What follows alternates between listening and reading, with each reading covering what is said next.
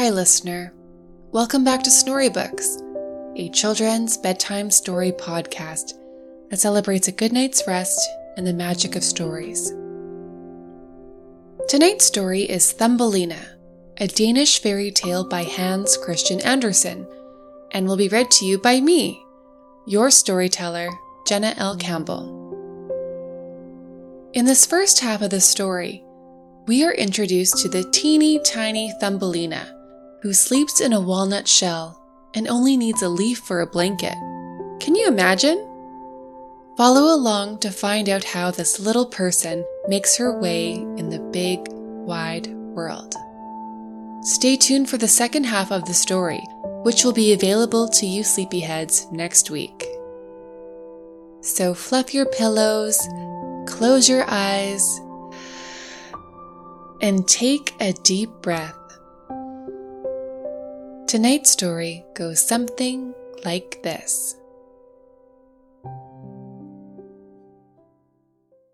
Thumbelina. There once was a woman who wished very much to have a little child. She went to a fairy and said, "I should so very much like to have a little child. Can you tell me where I can find one?" "Oh, that can be easily arranged," said the fairy. "Here, take this grain of barley.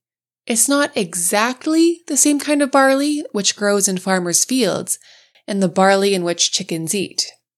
But here, put this tiny grain into a flower pot and see what happens."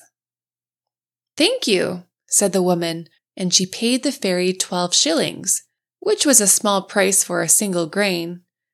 Then she went home and planted it, and there grew a large flower. It looked almost like a tulip, but its petals were tightly closed, as if it were still a bud. "It's a beautiful flower," said the woman, and she kissed the red and golden-colored petals. And as she did so, the flower opened, and she could see that it was a real tulip. But within the flower, upon the pollen, sat a very delicate and graceful little person. She was barely half as long as a thumb, and they named her Little Thumb, or Thumbelina, because she was so small. At night, she slept inside a walnut shell that was elegantly polished.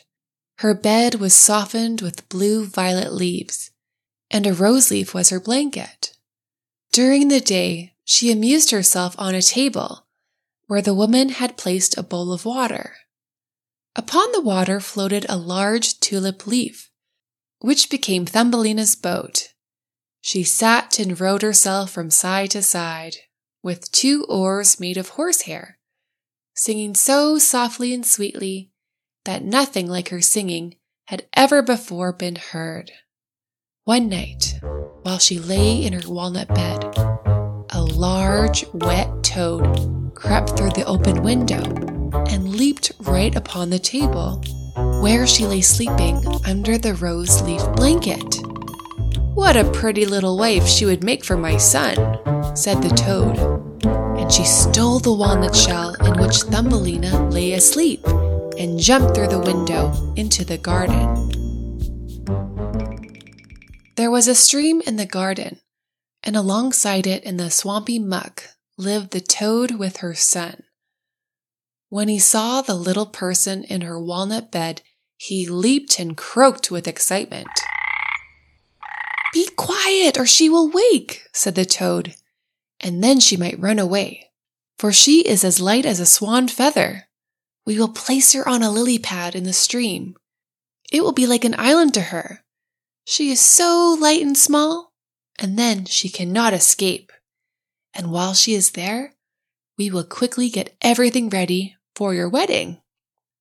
Far out in the stream grew a number of water lilies with broad green leaves, which floated on top of the water. The largest lily pad was farther away than the rest, and the old toad swam out to it with the walnut shell, in which Thumbelina still lay sleeping. Thumbelina awoke very early in the morning and began to cry, for she could see nothing but water on every side of the large green leaf, and there was no way of reaching the land. Meanwhile, the old toad was very busy, decorating where the wedding was to be held with yellow wildflowers, to make it look pretty for her new daughter-in-law. Then she swam out with her son to the lily pad, where she had placed poor Thumbelina. The old toad wanted to take the walnut bed and place it in Thumbelina's new marsh home. She said to Thumbelina, "Here is my son. He will be your husband, and you will live happily together in the marsh by the stream." Croak, croak, croak was all her son could say for himself.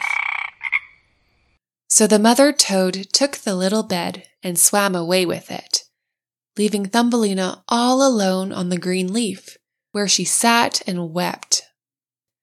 Thumbelina could not bear to think of living with the old toad and having her son for a husband.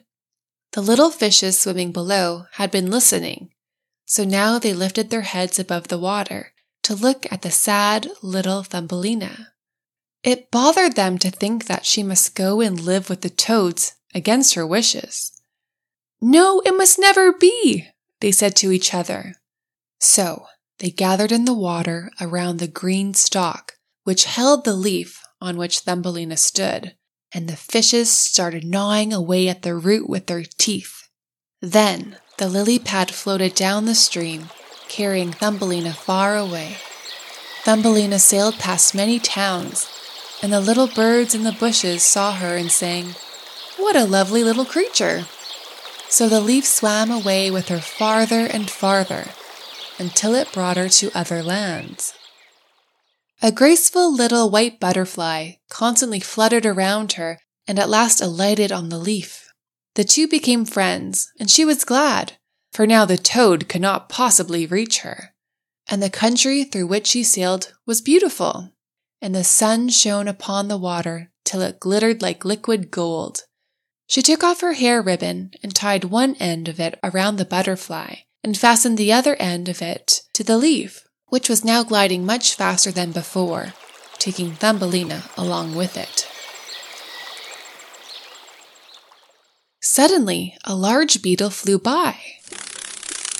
The moment he caught sight of Thumbelina, he seized her with his claws and flew with her into a tree. The lily pad and the butterfly floated away on the brook. Oh, how frightened Thumbelina felt when the beetle flew with her to the tree.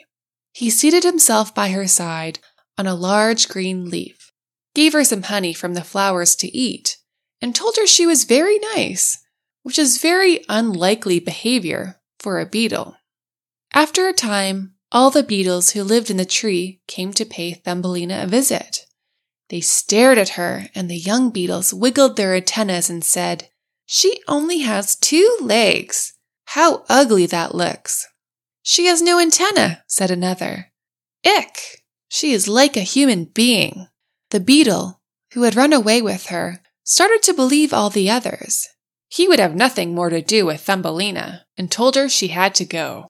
Then he flew down with her from the tree and placed her on a daisy, and she wept at the thought that she was so ugly that even the beetles would have nothing to say to her. And all the while she was really lovely and as tender and delicate as a beautiful rose leaf. During the whole summer, poor little Thumbelina lived alone in the wide forest. She wove herself a bed with blades of grass and hung it up under a large leaf to protect herself from the rain. She sucked the honey from flowers for food and drank the dew from their leaves every morning. So passed away the summer and the fall, and then came the winter, the long, cold winter. All the birds who had sung to her so sweetly had flown away, and the trees and the flowers had withered. The large leaf under the shelter of which she had lived was now shriveled up. She felt dreadfully cold, for her clothes were torn, and she was so frail and delicate that she was nearly frozen. It began to snow too, and the snowflakes, as they fell upon her, were like a whole shovelful of snow falling upon one of us, for we are tall, but she was only an inch high.